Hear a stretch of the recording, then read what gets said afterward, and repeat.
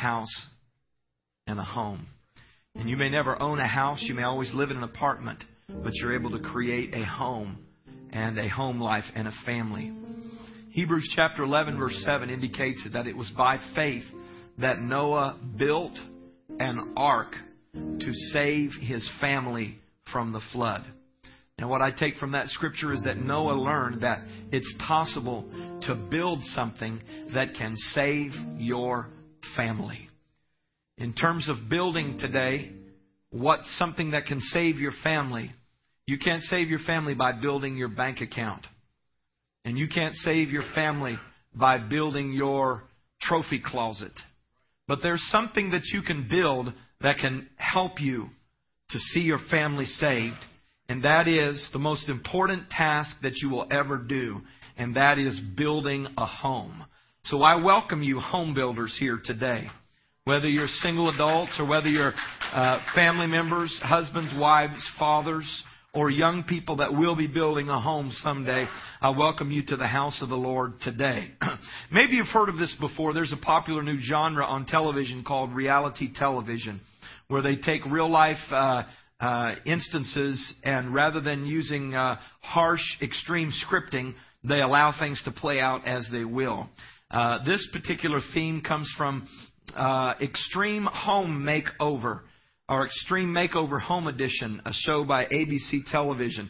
And during each of these episodes, I understand that it features a race against time on a project to redo a home that would normally take 4 months to achieve.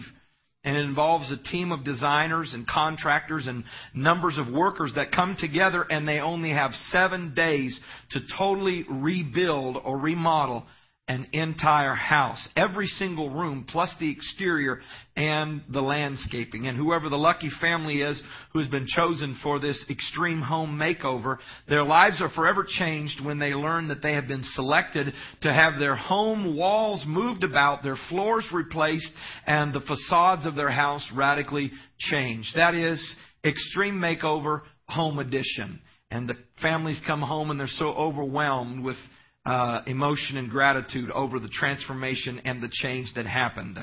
And today we've come together to begin such a project for you home builders. Extreme Home Makeover Family Edition.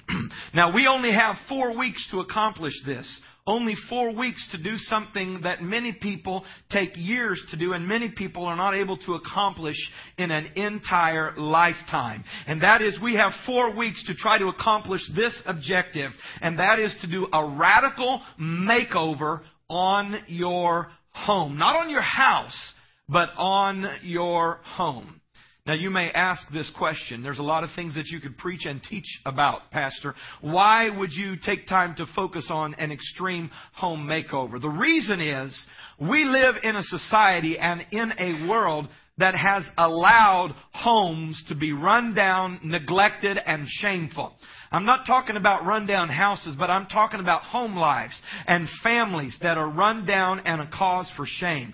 Even people that from the outside may seem to have everything together and everything under control. They've got a good income. Maybe they live in a nice house and they have nice cars and they take their families on beautiful vacations and etc. Still, their home life is a wreck, and you don't know what's happening behind the walls. That's why in our society, divorce is at a high. And anytime you enter into marriage, you have less than a 50% chance now that that marriage will succeed. There is untold cases of abuse because homes and families are allowing values to be established by musicians and rappers and television executives. And it's produced a situation where there are broken homes and broken families that have broken hearts. It's not that people are actively involved in destroying their homes. I don't think that people ever intend to come make a wreck or a mess of their family and their home. It's not a case of intentional destruction. It's rather the case of neglect and preoccupation. These are the culprits that allow home lives and families to disintegrate. So I'm asking you a question today. Maybe you are one who is in need of an extreme home makeover. Maybe you just need to touch up. Maybe you need to make some adjustments here and there. Maybe you're one of those family who feel like your kids are out of control and you're very disappointed in the direction that they're taking. Maybe you're in a situation where your marriage is very volatile and full of conflict. Or maybe you're in a position or a condition where your marriage has become very cold and empty and lacking in passion and love. Is your house a place of peace and safety, or is your house a place of yelling and fighting? Do you ever wonder what your kids really believe? Do you ever wonder why your kids are acting out the way that they do? Do you wish you could change all that? Is there ever a feeling in your mind, I wish I could stop and start all over again? What did I do wrong? Do you ever wish you could start all over again? You know what? You can. That's the awesome part of being a child of God and believing in the gospel. I'm not going to tell you that it's an easy thing. I'm certainly not going to try to convince you that it's an automatic thing. I'm not going to tell you that it's something that happens without the force of your will. But it is a matter of timing, willpower, direction, and God's help in order for there to be an extreme home makeover. And that's what this series is about. It's about the right timing. Right now is the right time. It's about giving you the willpower and the direction and asking for God's help to see a transformation and a change, an extreme home makeover for your family. And today is the day, and now is the time for an extreme home makeover. Ecclesiastes chapter 3, in your bulletin, this is the verse of the day. Ecclesiastes chapter 3, verses 1 through 3 says, there is a time for everything. Everybody say everything. There's a time for everything. There's a season for every activity under heaven. Verse 2 says, a time to be born and a time to die. A time to plant and a time to harvest. And then verse 3 is, for special emphasis and focus today, a time to kill, a time to heal, a time to tear down, and a time to rebuild. To everything there is a season, to everything there is a time. And the Bible says that there is a time to tear down and to rebuild. With that thought in mind, I believe that I want to attempt to convince you today that God's timing is perfect for your life. It's time to rebuild, in some cases your family, in some cases your own personal life and your own existence. And the point that I want to make today is that sometimes you have to tear down before you can rebuild. You can't just build over what is already existing, but there has to be a conscious tearing down before you can rebuild in order to start over. This is one of the coolest things about God. There's a lot of cool things about God. Don't you agree with me? But one of the coolest things about God is that He gives you 2nd, 3rd, 4th, 5th, 6th, 7th, 8th, 9th, 70, 80, 490 chances. Amen? That God doesn't give up on you when you make your first mistake. That God doesn't give up on your home and your family after you've made a little bit of a mess. That you've started on the wrong road, you made some wrong decisions along the way. Society says, and psychologists will tell you, that you have lost precious time and it's impossible to redeem the time. But the coolest thing about my God is that He can restore what's already been eaten and stolen and taken. But before you can rebuild, and you can see here that we have this example here of some rough framing and some building. And next week we're going to be talking about reframing values into your family. But before you can reframe values into your family and try to create this positive change, sometimes you have to do some demolition work, some tearing out, some destroying before that you can do rebuilding or remodeling or a facelift or a recovering of a property or a project. There has to be sometimes a demolition work first. Now, I've done some construction work. And when I was going through college, I was a roofer, and I also did some framing and a lot of remodeling on older homes, working with some other workers. And then on this church project that we took on ourselves the last couple years ago, beginning and ending last year, and we did quite a bit of construction work. And my favorite part of construction has to do with a crowbar. Some of you guys that worked with me know what I'm talking about. I like to tear things up. And I've noticed Brother Chris before trying to be polite and respectful to his pastor, but he's like, Brother Brown, are you sure you want to tear that down? let's wait here. Let's wait till we get this other fixed. But I just like to get in there. Maybe I'm just a destructive person, but I love to tear something out that's old or out of style or rotten. I just love to get in there and rip it to pieces and tear it out and demolish it. And I've got a crowbar here today, and we're going to talk about first things first. And the first thing you have to do before you can remodel your home and have a complete and extreme home makeover is you've got to gut the home. You've got to do some things, get down below the surface, and take some things out that may be harmful or destructive to your family in the future. There may be some things that are underneath, some things that are covered up that could cause problems. Maybe you just want to put some paint over it. Maybe put some caulking in the cracks and just cover up the visible exterior faults of the house. But if you want to do an extreme makeover, you've got to get beneath it all. You've got to get underneath the facade, underneath what's visible to everybody, and get down under and say, I want an extreme home makeover. I want to gut the home first. And I'm not talking about just a little patchwork or painting over rotten wood or covering up serious problems. Let's get the crowbar out. Let's get the sledgehammer, and let's go down to the studs. Extreme home makeover. Everybody ready to go with me? Our goal is not to be destructive or just do demolition for demolition's sake. Our goal is to get beneath the surface. Everybody say the surface. We've got to get underneath the surface and find out what's rotten, what's broken, and what's dangerous underneath. Underneath the surface in the project, we will find there have been some corruption, some corrosion.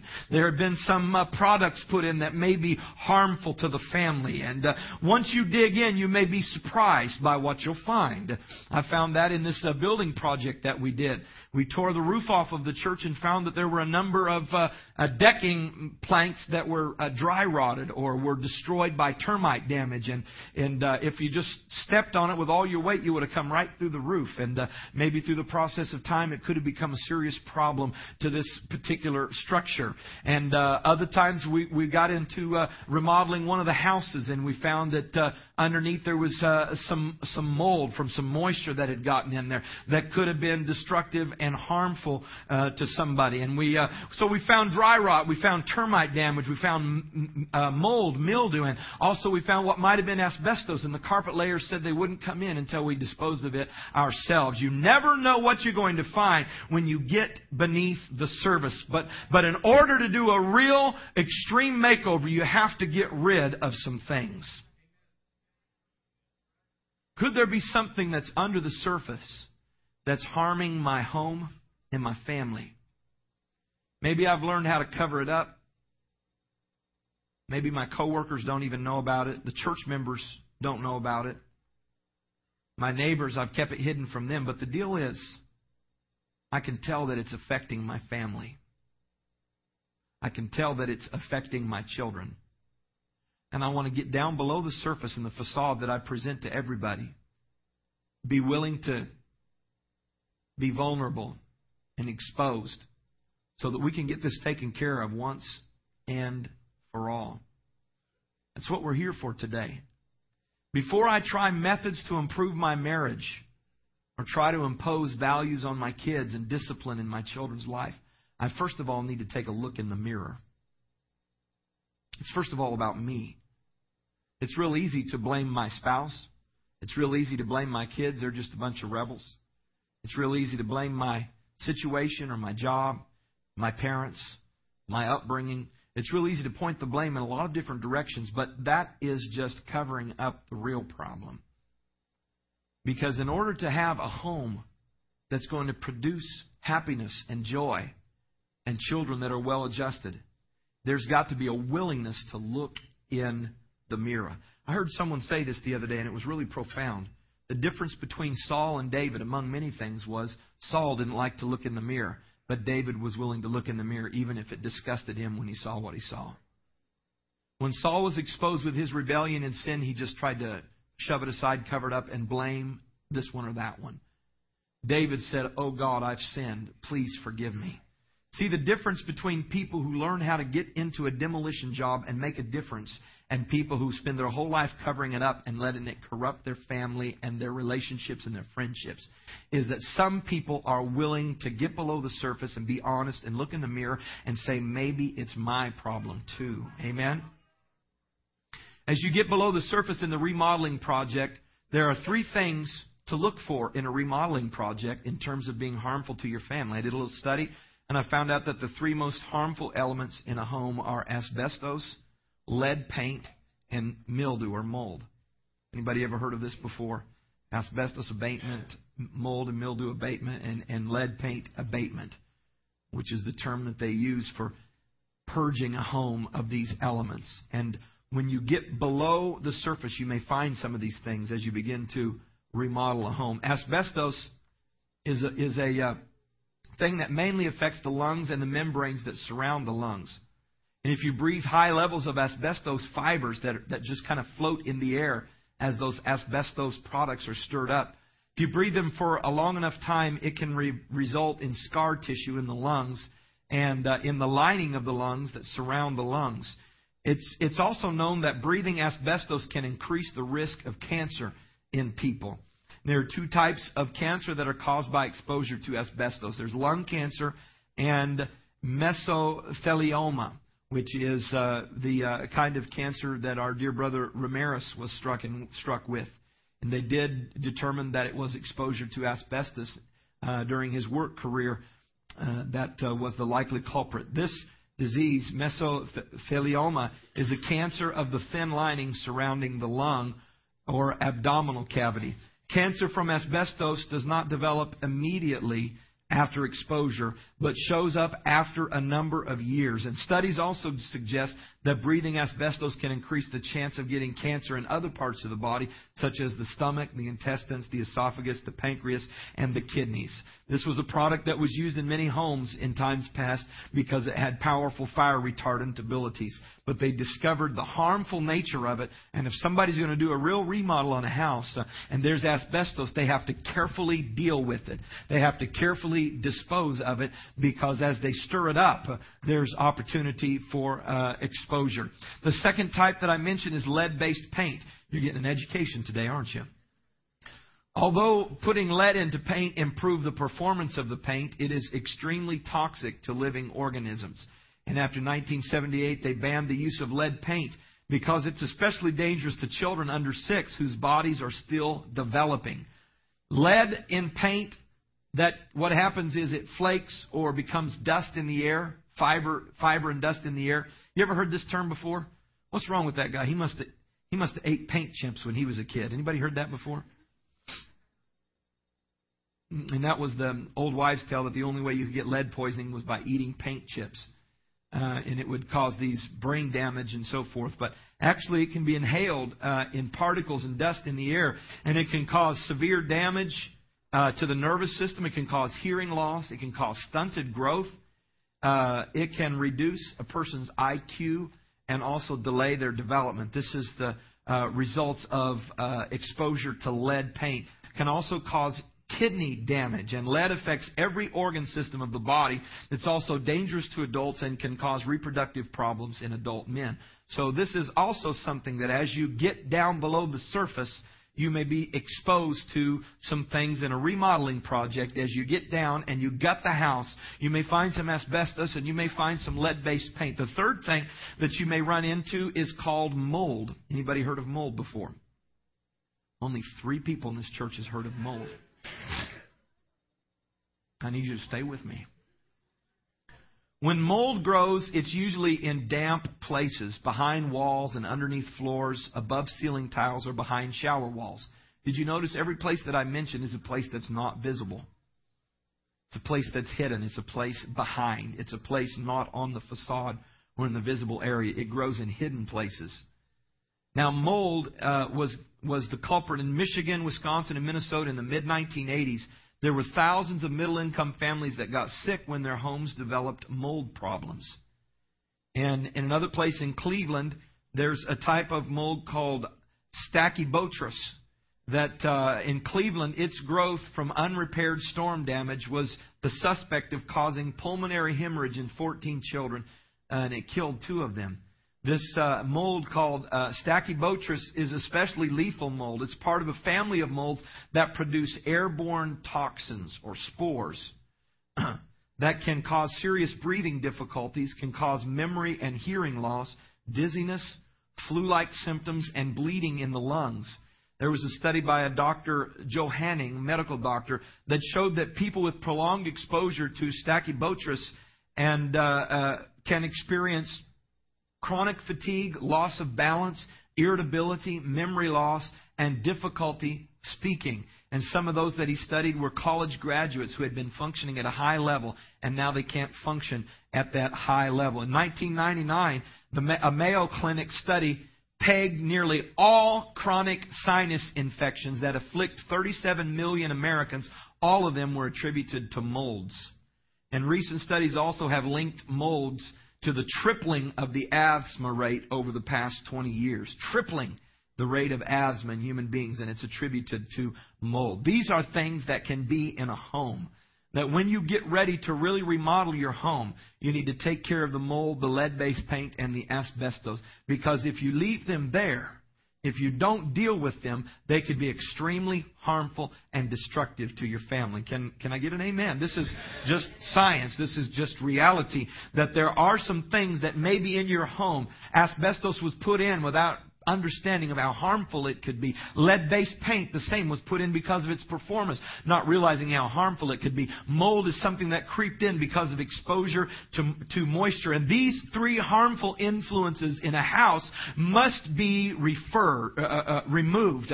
And this removal of these harmful elements is referred to as abatement. Abatement, a word that means to destroy, to annihilate, or to absolutely remove these things. And I believe in order for you to have an extreme home makeover in a physical sense, you need to hire someone to take care of these things. You need to hire someone who's an expert in asbestos abatement, lead paint, and also mold abatement. You're learning a lot today, aren't you? Interestingly, I looked in the Word of God, and the Bible talks about mold or mildew in a house. Did you know that? In Leviticus chapter 14, verse 34, there is the recommendation giving that if there is mold in a home, that abatement should be done. God said, when you arrive in Canaan, the land I'm giving to you as an inheritance, I may contaminate some of your houses with an infectious mildew. The owner of this house must then go to the priest and says, it looks like my house has some kind of disease. Before the priest examines the house, he must have the house emptied so that everything inside will not be pronounced unclean. Then the priest goes and inspects the house. Verse 39. On the seventh day, the priest must return for another inspection. If the mildew on the walls of the house has spread, the priest must order that the stones from the house be removed. This is abatement. Deal with the problem. Remove it. The contaminated material will then be thrown into an area outside the town designated as ceremonially unclean. Next, the inside walls of the entire house must be scraped thoroughly. Everybody say abatement.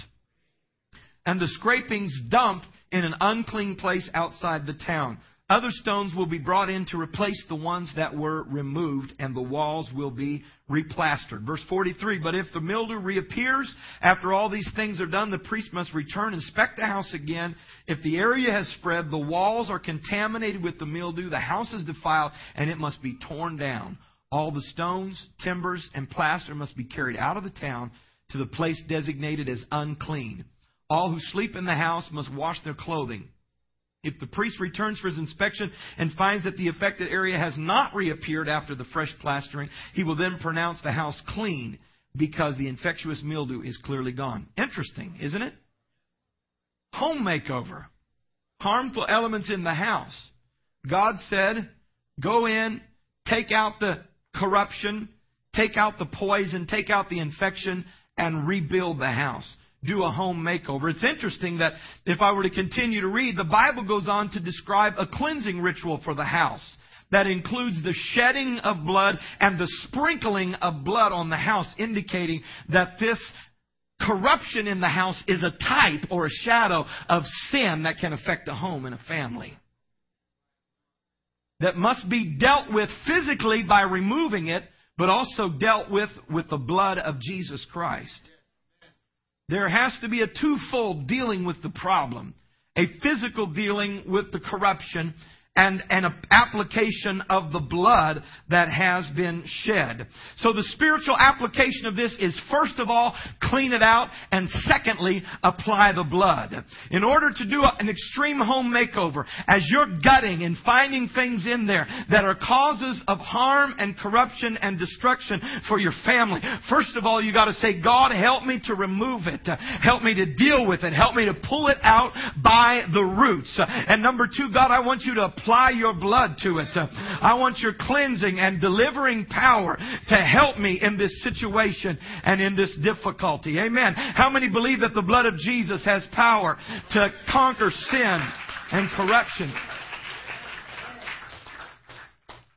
There are some things that lie under the surface of our emotions and our psyche that send out fibers and spores that get into the system and begin to affect our children and our spouses. I'm not talking about asbestos or lead paint or mold anymore. I'm talking about sinful attitudes and wrong tendencies. May not even be obvious to the casual observer, but they are below the surface. And they're coming out and they're destroying your children, destroying your marriage. If you're a single person, maybe destroying your relationships with other people. Let me tell you something. It's time to gut your home. It's time to gut your home. To get below the surface and to deal with these things before spiritual disease begins to destroy your children and your marriage. No need to wait. It's time to make some preventative measures to make sure, amen, that there is nothing that will destroy your family and your children and your marriage and your relationships. Get below the surface and deal with these things before your family and your children, your marriage is destroyed. There's a lot at stake. We're not talking about something temporary, but we're talking about something eternal. Are you still with me? Most important thing I do is raise my children. It's more important than how much money I make. It's more important than the kind of house that I live in.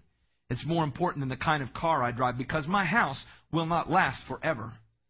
And my car will not last forever. 30 years from now, it will be nowhere to be found. It doesn't matter if it's a Beamer, a Mercedes, a Bentley. I don't care what it is. 50 years down the road, unless somebody preserves it, it's going to be gone. But there's one thing that'll last longer than 20, 30, 50, 75, 100, 200, 500, 700, a million years. And that is an eternal soul. A soul is something that will last forever. Let me tell you something. Listen to me right now. The most important thing that you do is in terms of getting your family into heaven. I think it would be a shame to save the whole world and to lose your own household. There's got to be a passion and a desire and a focus that says, whatever it takes, I've got to make sure that my kids are raised with the right kind of values, that my marriage is strengthened, that my spouse and I enjoy a wonderful life together. Amen? So I've come to talk about not asbestos anymore or mold or lead paint, but I'm talking about anger, resentment, and the root of these issues, which is bitterness. Bitterness. Hebrews 12:14 says, follow peace with all men and holiness, without which no man shall see the Lord. Verse 15 says, looking diligently. Everybody say diligent. That means watching carefully. Looking diligently, lest any man fail of the grace of God, lest any root of bitterness springing up trouble you, and thereby many be defiled. So guess what? The root of bitterness springing up in one person can defile many people. The word defile means to sully, to taint, or to contaminate morally. Defiled is also translated as corrupted by poison. The Bible says we are to be diligent. Everybody is to be diligent so that a root of bitterness is not allowed to spring up and as a result contaminate morally or poison people. Particularly people in your family and friends and close loved ones. We are to be diligent. I want you to notice two things. It refers to bitterness as a root. Everybody say root. Root or root, depending on what part of the world you're from.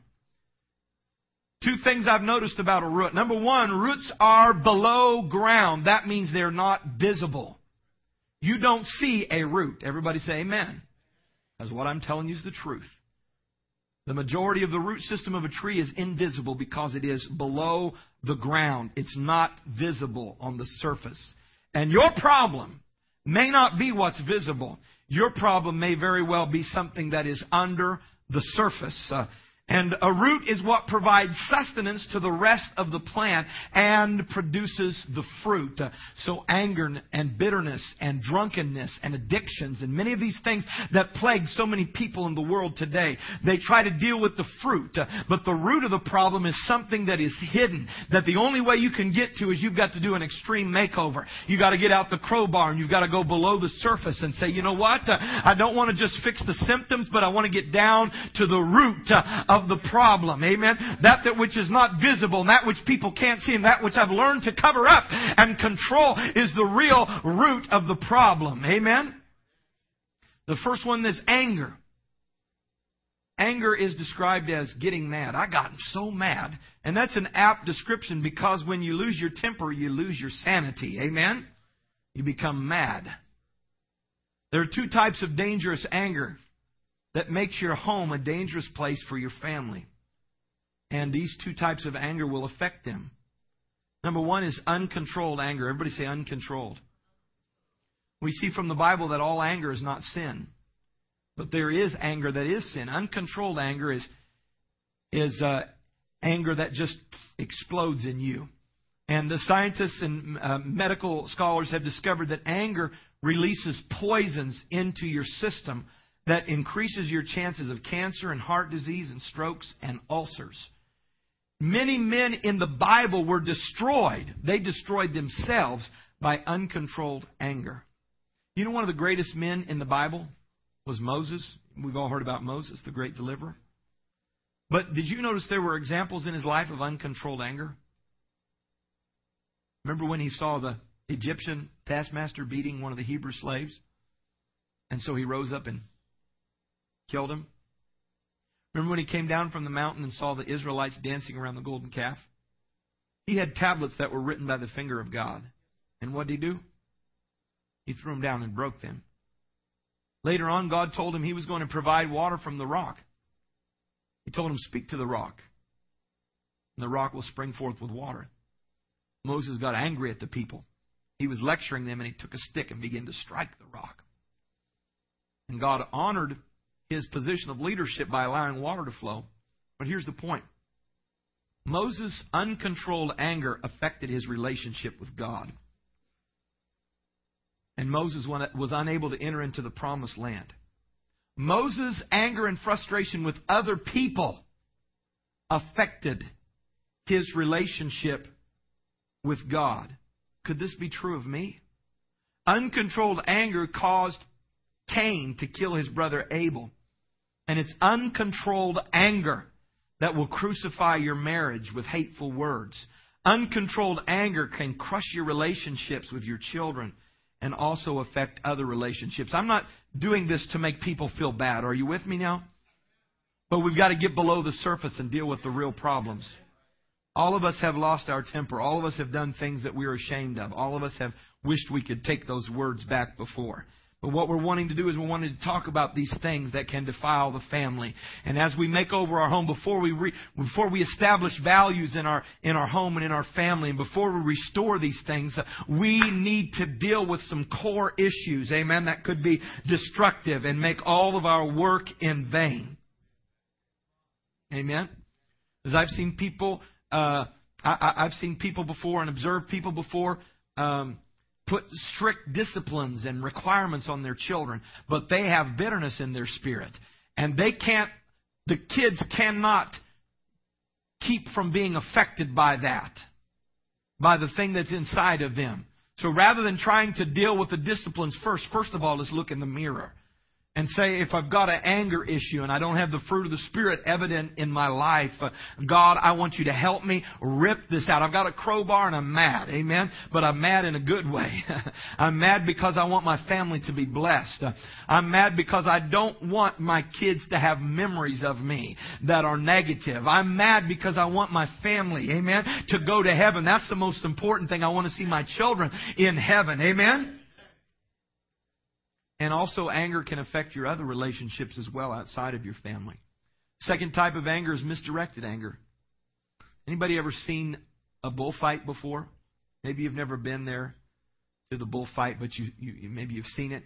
And what they do is they have the red cape. Have you seen that before? And they're goading and poking this bull, making his life miserable, basically. But a good bullfighter effectively misdirects the anger. The real source of the problem is the bullfighter. But the bull is duped into believing that the source of the problem is this red cape.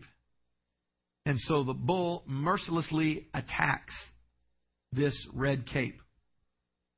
The whole time, just a few inches away, is the real source of the problem. See, we have this problem in our lives as well. I've seen this in my life personally.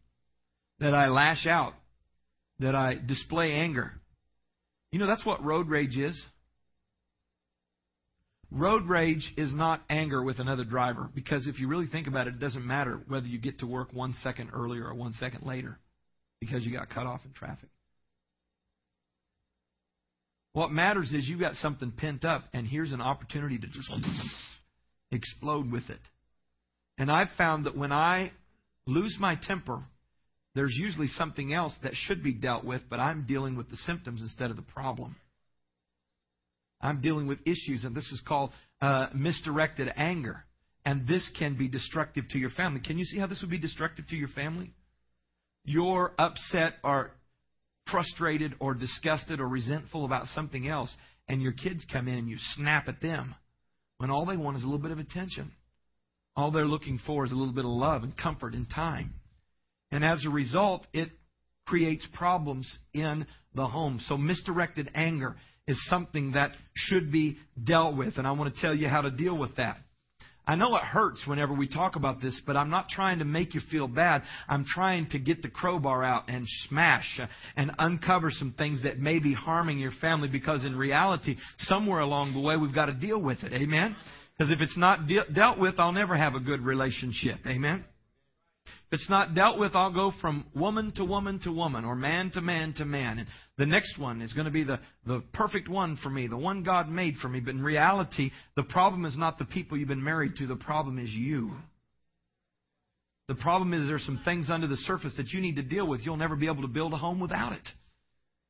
You'll never be able to build the kind of home life that you've dreamed about without dealing with these things that are under the surface.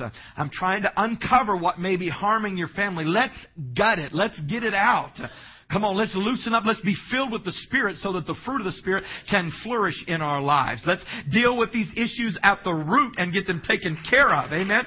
So that they... See... If I just deal with the problem and I just deal with the fruit and don't take care of the root, it's going to keep propping up again and again and again and again. I want to talk about resentment. Resentment is defined as an emotional prison. Everybody say prison. An emotional prison built brick by brick. Hurtful experience by hurtful experience. That causes the mind to become poisoned and causes a person to live in a continual state of suspicion and distrust. Resentment is defined as this is powerful. I want you to listen carefully. If you listen to anything, I want you to listen to this right now. Resentment. Resentment can destroy my family. What is resentment? Resentment is defined as the inability to adjust emotionally to unexpected displeasure, a hateful remark, or an act of betrayal. Guess what? I hate to tell you this, but we're all going to experience unexpected displeasures. We're all going to experience hateful remarks, and we're all going to experience betrayal in our life. Resentment is an inability to adjust emotionally when these things happen. And people cannot function in life, in family life, or even in their jobs because wounds or hurts, whether real or imagined, that have occurred in their life. These are people you may know. You may work with them. You may sit next to them at church. You may live with people like this. People that do not know how to adjust emotionally when displeasure comes. When someone is mean to them, when there's betrayal. They don't know how to adjust with it. How can I tell if there's resentment beneath the surface? How can I tell if I have asbestos? How can I tell if there's lead base? How can I tell if in my home or in my own life there's something that's going to affect any future attempts at relationships, whether with my children or whether with children to come or with loved ones and spouses and parents? Is there resentment beneath the surface? There are 3 signs of resentment beneath the surface. The first sign is hostility. A person who has resentment beneath the surface, their speech is a poison stream of criticism of other people. And if hostility is directed inwardly, it can produce thoughts of suicide. And so people who are hostile people, they vacillate between feelings of anger and depression. Anger and depression. Anger and depression because there is resentment or things that are held, things that are kept captive under the surface. Another sign that there's resentment beneath the surface is anxiety. Someone who's anxious about everything. They worry about problems they've never had before and maybe never will have. Every day they find something to be mad about and someone to be resentful toward. A third is a guilt complex, which is what the Bible refers to as condemnation. A dark cloud of oppression. And these people who have resentment beneath the surface, they may pray, but they never feel the fullness of the joy and the peace that God has for them because there's something below the surface. We're digging down today because the reason is I could just pray for you and just ask God to bless you and touch you and change you. And I'm thankful for the change that God can make. But sometimes the Bible says we have to work together with God. He says, let this mind be in you. We talked about it in Sunday school. Gird up the loins of your mind. If God was going to do all the work, He wouldn't have to tell us to do anything like that. But He expects us. Amen? He expects us to do the work in dealing with these issues and problems that may affect our relationships and our families. Amen?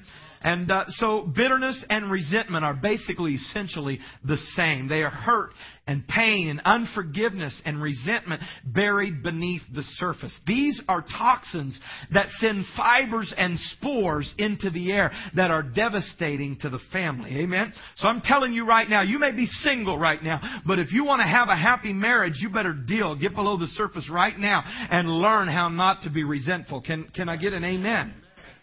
You got to learn how to deal with disappointment without becoming angry and without harboring feelings of bitterness and brooding about the unkindnesses that you have experienced. If you ever want to raise children that are well adjusted, you've got to deal with the resentment because you can't bottle it up. There's not a bottle that's airtight enough to handle all the toxins that are the result of anger and hurt and bitterness and mistreatment. If you don't learn to let it go and if you don't learn to release it, it will affect your marriage. It will affect your friendships.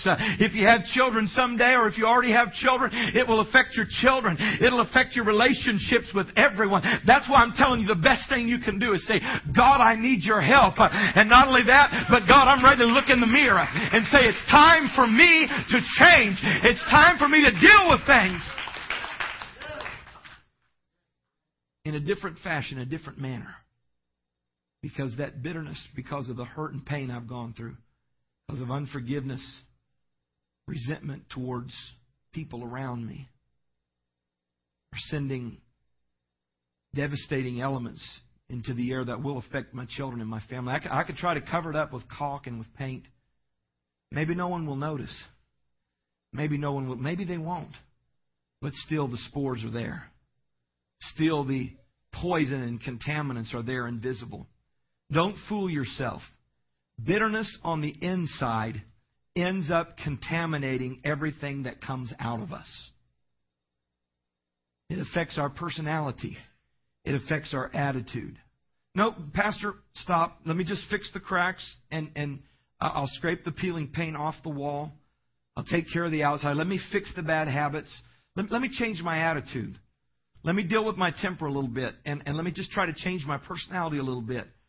See, what you're doing is you're trying to deal with the fruit without taking care of the root of the problem.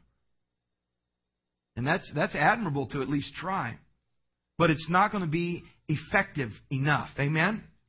Because the root is still alive and will continue to pop up. And you'll be wondering, why can I not really get free from these feelings?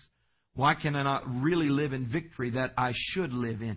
You've got to look deeply and you've got to look to the root. See, there are people here that have been abused as children. There are people that have been neglected and forgotten as children. There are people in the house today that have had a spouse walk out on you or cheat on you. There are people here that have gone through very painful experiences in life. Loss of loved ones, loss of jobs, loss of careers, disappointment and hurt. All of us have experienced hurt. Some of us worse than others. Most of it undeserved. But the reality is, you get to decide whether or not it's going to affect you. And the way that it affects you is when you bottle it up and try to contain it. And watch it begin to manifest its fruit. See, the deal is we've got to get below the surface because we want to live in victory. And you can't live on victory just because you're drunk on the Holy Ghost every Sunday. Amen. You've got to get below the surface and say, okay, I've got to work with this. I've got to get this exposed and I've got to deal with this. I've got some hurt. I've got some unforgiveness. I've got some resentment that's built up. And I know I've tried to forgive. I've tried to act like I've released it and let it go. But whenever I hear that person's name, I just feel something curdle in me. I feel something boil in me. Let me tell you something that's going to affect your family. That's going to affect your children. That's going to send poison into your home. And I'm telling you, I'm pleading with you right now. Don't pretend like you can handle it. Don't pretend like you can deal with it and bottle it up and hopefully it won't contaminate anybody because these toxins will get out. They will seep to the surface. They will get in the atmosphere. They will get in the air. Amen? And they will be destructive to you and to your family. So get out the crowbar with me right now and say, God, I know that there are people that have hurt me, but if I continue to hold on to that resentment, there are some of you that are addicted to drugs. You're in here today and you're addicted to drugs. The drugs isn't your problem. Unforgiveness is your problem. There are some of you in here today that have abusive personalities. You can't be kind to other people. That's not your problem. The problem is somewhere you were hurt and you haven't let go of it. You're holding on to it. And I'm encouraging you today. Maybe you put 30 layers of paint over it. Maybe there's a thick layer of veneer over it. Maybe you've even framed a new wall and put new plywood and new drywall in front of it, but there's a mold seeping on the inside and the spores are getting in the air. And I'm telling you, don't build another wall. Don't build another wall, but get out the crowbar with me and get beneath the surface and say, God, I want my family and my home to be a strong family and a strong home. I don't want to continually fall prey to the same things that have destroyed me time and time and time again. I don't want to fall into the same habits. I don't want to fall into the same violent and destructive behavior. Let me get honest. Let me get beneath the surface and say, God, I want you to change me. God, help me, Lord. God, help me. God, help me. Come on, we got to get this straight. God does not want you to be miserable. Are you listening to me right now? God doesn't want you to live in a miserable home and family life. God's desire is for you to be happy and healthy and well. You're a child of God. God made you. He wants you happy, healthy, and whole.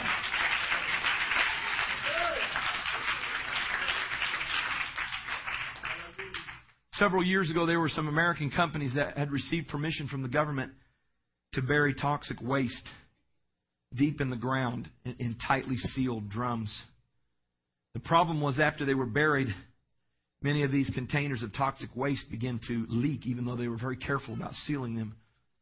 And the toxic material began to seep to the surface and killed off the vegetation and ruined the water supply in that area. One section where they had buried one of these is near Niagara Falls. In Niagara Falls there was a heightened number of people dying from cancer and other diseases, like way higher than anywhere else. And they attributed it to this toxic waste that had been buried and was impossible to contain. See, the deal is, the way that this relates to us is we try to cram unforgiveness and resentment and anger into our containers and close them off rather than letting it go and trusting, you know what, they hurt me and I felt the pain and I bled. But I'm not going to hold on to it because I can't get back at them. I'm going to trust God to take care of it and make it up to me. See, God keeps perfect score. When somebody is interested in holding on to resentment or getting back at people that did them wrong, they're basically saying, I don't believe God's in charge, and I don't believe He's watching. I don't believe He's taking notes. I believe I need to bring justice into my life. But the Word of God says God's desire is to bring justice into your life. You can try to cram all of this resentment and anger into your containers, but they will resurface again. You can't handle it. You need to give it to Jesus.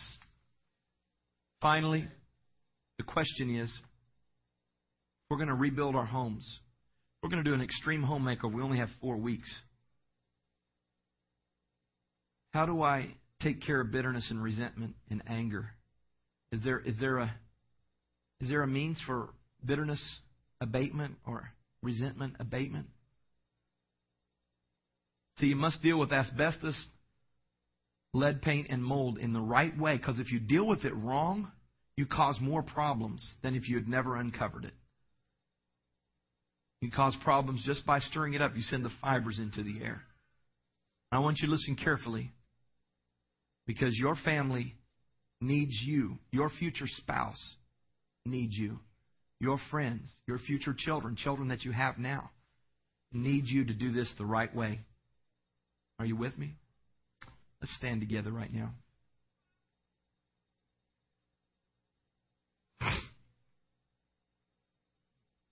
I know this is a little different today.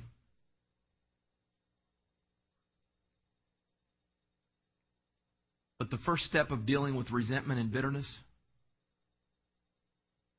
is to admit that you are resentful or bitter. It's so natural. Human nature is so natural to say, hey, I don't got a problem. They're the ones with the problem. They're the ones that did me wrong. And I've talked to people before, and they don't recognize, but every single time I talk to some certain people, they bring up an issue over and over and over and over again. It affects their health. It affects their life because they never let it go. And if I were to ask a person like that, typically they would say, well, I have every right to feel this way. They did me wrong. Maybe you do have a right to feel this way. But that anger, disappointment, bottled up becomes resentment and bitterness. And it destroys your family. The first step that you need to take is admit that I've got a problem with bitterness and resentfulness. The first step in any problem is to admit that you have a problem. You cannot change what you will not confront. Quit making excuses for your behavior. Get real. Look in the mirror and say, I will be making some changes here today. I've tried to ignore it. I've covered it up. But I'm ready to do the painful job of getting out the crowbar and the sledge. Got to get the claw hammer, shovel. I've got to get under the surface. And I want to make the changes that I need to make. The second step, bitterness abatement, is to ask for forgiveness. Anybody that you've been mean or resentful to, ask them to forgive you. Oh, man, I don't want to do that. It'll hurt. No, it won't hurt. It'll be therapeutic. It'll make you feel better. It'll help you deal with it. Number 3 is practice forgiveness. You ask for forgiveness. Now you practice forgiving other people. Forgiveness is essential for your healing. You can't be healed without forgiveness. But that person did me or my kids or my family wrong. Maybe so. Maybe they did. But holding on to it only hurts you. But they hurt me. But what they did was wrong. I didn't deserve it. I didn't ask for it. I'm sure that's true. But by holding on to it, it only hurts you, and it hurts your family, and it'll hurt your marriage, and it'll hurt your kids.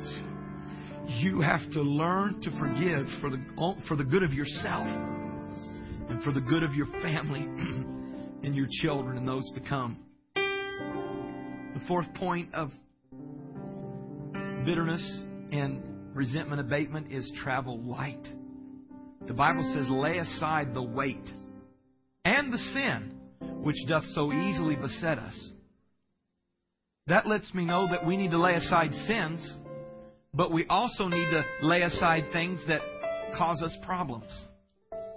And when I read that scripture, the number one thing that pops into my mind is hurts, unforgiveness, and resentment. It'll keep you from ever being the minister that God called you to be. It'll keep you from ever being the father or the husband or the wife or the mother or the grandma that you wanted to be.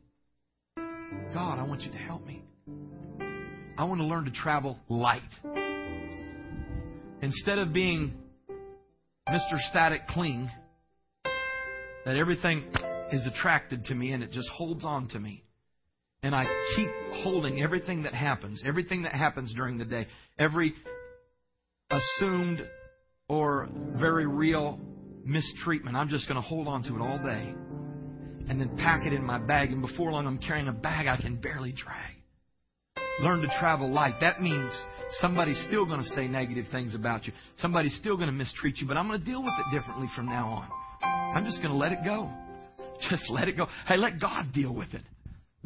I know it's not easy, especially when you've been living 10, 20, 30 years the same way, but learn how to just let it go. I'm going to let it go. I'm going to be a child of God. I want to walk lighter. I don't want to let these things get in and destroy me and destroy my family. The only way you can do is you just got to let it go. You got to be like a Teflon person, you know. Nothing sticks to Teflon. And a child of God who's learned forgiveness, nothing sticks to them. You can mistreat them, you can do them wrong, but like Jesus, they say, Father, forgive them. They know not what they do. Why? Because they realize that if I don't forgive, it doesn't destroy them, but it destroys me. It doesn't hurt them, but it hurts me and mine and things that are precious to me. Step number 5 is to repent. That is to ask God to forgive you of ungodly attitudes and tendencies. Ask Him to apply His blood upon you for cleansing and atonement. God will forgive you. Can I repeat that again? God will forgive you, and you can start over again. You can start over again. After you've repented, be baptized in water in the name of Jesus Christ for the remission of sins. Hallelujah. God will wash every one of your sins away. And the final point that I want to make to you today is one of the greatest things that you can do after you've dealt with it, after you've dug down and pulled out the root. I want to tell you that the best thing you can do is you've got to put a new plant in there. You've got to put a new plant in there. The Bible says that there are fruits of the flesh, anger, bitterness, and so forth. Perversion, addictions. All of these things are fruit of the flesh that are caused from a root of bitterness or a root of whatever that's planted in us. I want to tell you the best thing that you can do is to receive the baptism of the Holy Ghost. The Bible promises that if you repent and you're baptized, that you will receive the gift of the Holy Ghost. And the Bible gives us this scriptural evidence that we will know that we've been born again. We will know that we have received the Holy Spirit. And that evidence is you begin to speak in a language that you never learned before as the Spirit of God gives you the utterance. And there are people all over this building today that spoke in a language that they never studied and they never learned before as the Spirit of God gave them the utterance. This is the baptism of the Holy Ghost. This is the initial evidence, and everyone that receives it will speak in other tongues as the Spirit gives them the utterance. It's for you. God promised it to you. And the greatest thing that you can do, hallelujah, The greatest thing that you can do once you've dealt with this issue is say, God, fill me with your Spirit. Because, here's the reason. Speaking in tongues is not the only evidence of the Holy Ghost. It's the initial evidence, but it's not the most important evidence. Because when you're filled with the Spirit, the Bible says there is fruit of the Spirit. And the fruit of the Spirit is love. Hallelujah. The fruit of the Spirit is joy. The fruit of the Spirit is peace. The fruit of the Spirit is patience. The fruit of the Spirit is kindness and goodness and faithfulness and gentleness and self-control. If you get the Spirit on the inside, it's the exact opposite of a root of bitterness. It is a root of joy and peace and righteousness and self-control that is a product of the Spirit being alive and well in you. And I want to just tell you this. And if you want to receive the baptism of the Holy Ghost, it's a promise for you. You can receive it. Promises to you, it's for your children, anybody that's afar off. As many as the Lord our God shall call. If you want to receive the Holy Spirit, you can receive it. At any time, at any point, when you surrender your life to the Lord and say, God, I want it. Fill me with your Spirit. We're having a special service here on June the 3rd. The final Sunday, after the final Sunday of our sermon series, we're having a Holy Spirit baptism service. The entire service is going to be focused for people to receive the baptism of the Holy Ghost. You say, well, Pastor, I don't want to wait till then. You don't have to. You can receive it today. You can receive it at this altar. You can receive it in your car. You can receive it at your house. Anytime you open up and begin to worship and praise the Lord after you've asked the Lord to forgive you your sins and give you a new life, God will do that for you. And God will fill you with the Holy Spirit. On that service on June the 3rd, everything is going to be focused on seeing people receive the baptism of the Holy Ghost. If you want to receive the baptism of the Holy Ghost, you're not sure how, come ask us. But if you come on that day on June the 3rd, I promise you that if you want it and if you believe, you will receive the baptism of the Holy Ghost.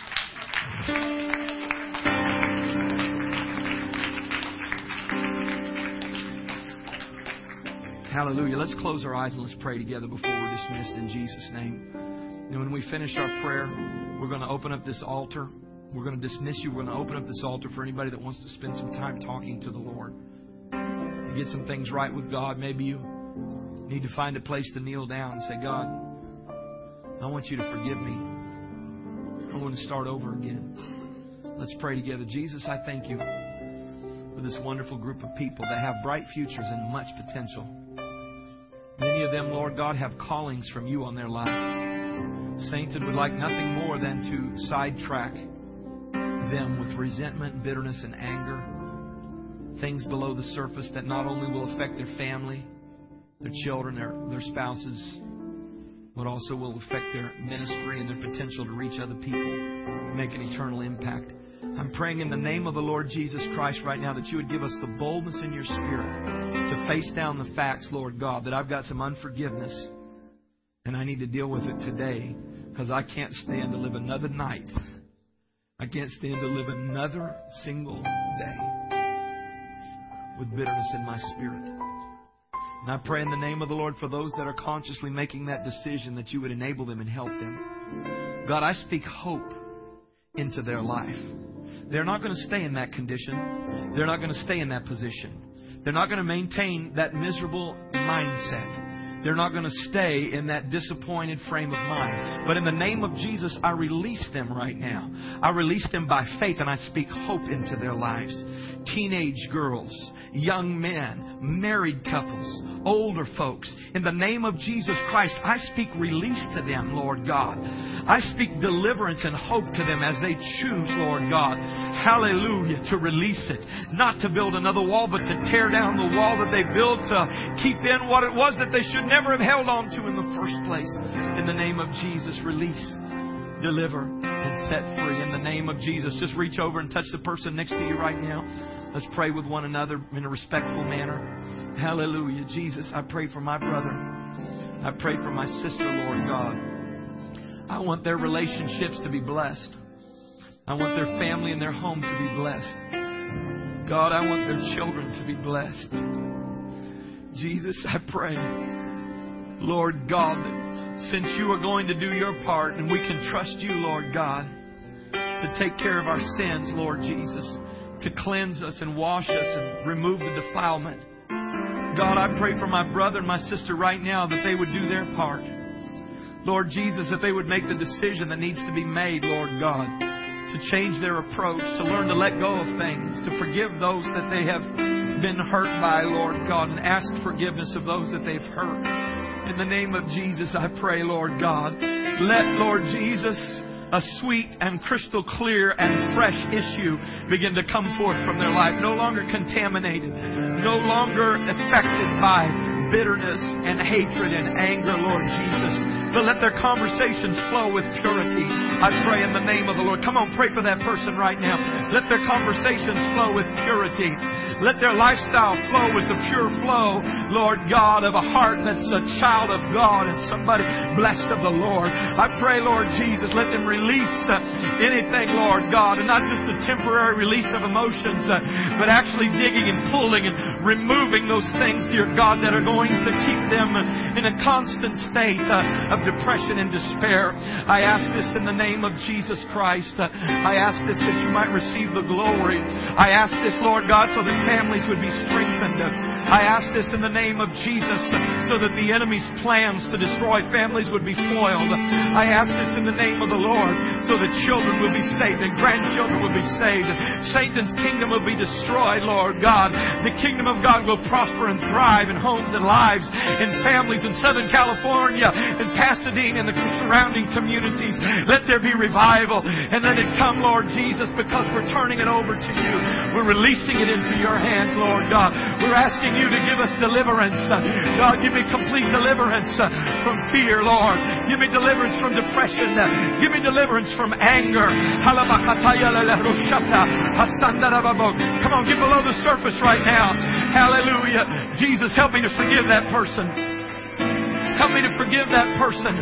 Even if I don't understand why they did what they did, help me to forgive them, Lord. I cannot hold on to it. I cannot hold on to it.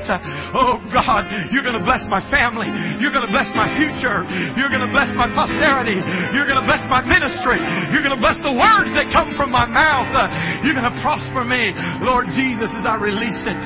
Hallelujah, hallelujah. Now, why don't you lift up your hands and begin to thank the Lord.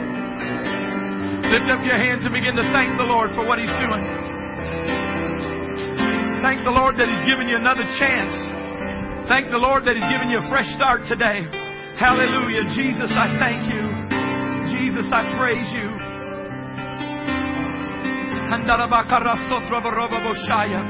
Hallelujah. If you have the Holy Ghost, why don't you let the gift flow for a minute now?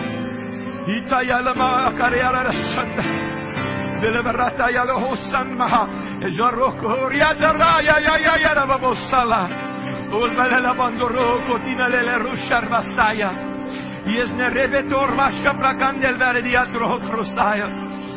Hallelujah, hallelujah, hallelujah. I love you, Jesus. I love you, Jesus.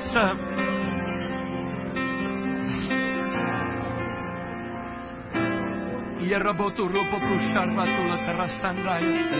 Kula baba krusanda la rabo brushatra. Halava bahoko horono rusatraya. Thank you, Jesus. Thank you, Jesus. Thank you, Jesus. Hallelujah. Hallelujah. As we're dismissed in the name of the Lord, there's an old song that says, all to Jesus I surrender. All to Him I freely give. Hallelujah. Hallelujah. I want to thank you for coming to Life Church today and being a part of our service. If there's any of you that want to continue praying, you're welcome to do so. If not, I encourage you to kind of move outside and visit outside. There are those that may want to continue to pray. I want you encouraged to bring some friends next week as we talk about reframing values into your family. God bless you and keep His hand upon you. Amen. And if you're hungry, there's enchiladas outside that they're selling. And I guarantee you that they're good. God bless you. If I didn't get a chance to meet you, I'm sorry. God bless. We love each and every one of you. Thank you for being here today.